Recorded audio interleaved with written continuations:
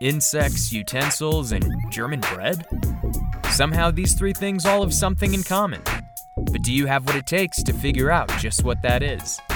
Well, let's find out, because this is Question Connection, brought to you by Sporkle. Here are your hosts, Matt and Aaron.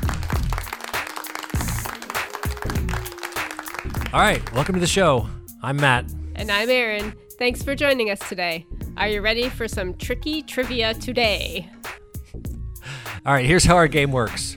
We're going to ask you 8 trivia questions that are all in some way connected. Your job is to find that connection and, of course, get all the answers. And stay tuned. At the end of our show, we'll give you a bonus question. Let's go ahead and get started. Question number 1. This bat and ball game, which is popular in the UK, is also the name for a type of insect.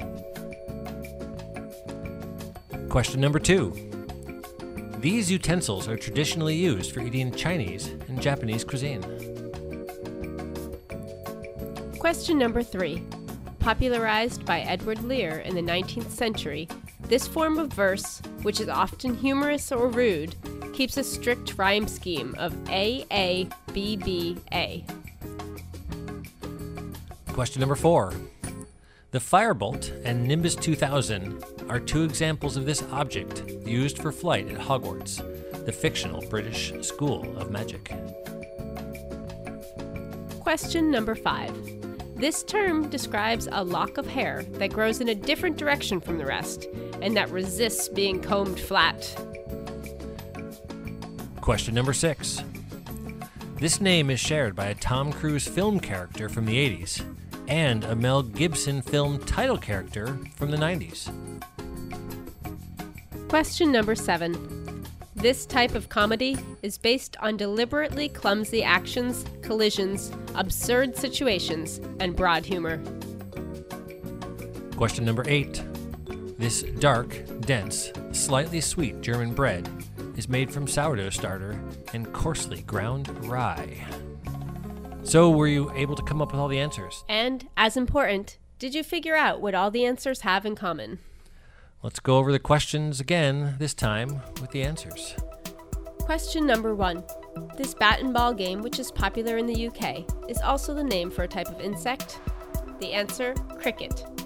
The longest match in the history of cricket took place in 1939 in a contest between England and South Africa that lasted 12 days. The match ultimately ended in a draw and only concluded because the ship taking the English team home was due to leave. Question number 2. These utensils are traditionally used for eating Chinese and Japanese cuisine. Those are, of course, chopsticks. First invented and used in China, chopsticks have been used in East Asia for over 2,000 years. Today they come in a wide variety of styles, lengths, and materials. Question number 3. Popularized by Edward Lear in the 19th century, this form of verse, which is often humorous or rude, keeps a strict rhyme scheme of A-A-B-B-A. The answer, limerick. While the origin of the name is debated, Limerick is generally taken to be a reference to the city or county of Limerick in Ireland.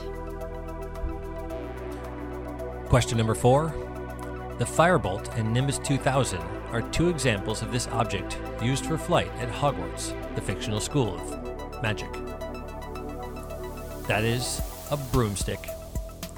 The first known references of witches flying on broomsticks is believed to be in 1453, when a priest named Guillaume Edelin confessed to having flown on one.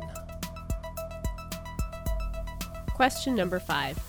This term describes a lock of hair that grows in a different direction from the rest and that resists being combed flat. The answer, cowlick. The word cowlick originates from the domestic cow's habit of licking its young, which results in a swirling pattern in the hair. I think I have some cowlicks, but I'm pretty sure they're not from a cow's tongue. I'm pretty sure, huh? Pretty sure. Question number 6. This name is shared by a Tom Cruise film character from the 80s and a Mel Gibson film title character from the 90s. That is Maverick. After nearly 50 years of remaining stagnant, sales of Ray-Ban aviator glasses shot up 40% after Top Gun premiered. Question 7. This type of comedy is based on deliberately clumsy actions, collisions, absurd situations, and broad humor. Slapstick. This comedic form took its name from a common prop called a slapstick, which was essentially two pieces of wood that slapped together to make a loud whacking sound with little effort. Question number 8. This dark, dense, slightly sweet German bread is made from sourdough starter and coarsely ground rye. That is pumpernickel. Traditionally peasant fare, pumpernickel bread has been long associated with the Westphalia region of Germany. The word stems from an old Bavarian term for hard. That'll sell it. That's how I like my bread. Hard. Okay, so hopefully you figured out all the answers. And did you figure out the theme too? That's right. All the answers to today's questions are words that contain ick. Ick. All right then. Do you have a quick shtick for this week's theme, Matt? Here's a trick. To get rid of a thick tick, you can flick it with a stick into a crick. Well, that was informative, I think. You can count on me to get you out of a pickle. I'll be sure to remember that. Well, it's time for the bonus question. The answer to this question also fits the theme of words that contain ick. If you figure out the answer, email it to us at question@sporcle.com. SPORCLE. We'll randomly choose one winner to be announced on the next episode. This well-known English author wrote the ick-friendly works The Cricket on the Hearth, The Pickwick Papers, and Nicholas Nickleby. And now for last week's bonus question and answer. The theme, of course, was X-Men characters.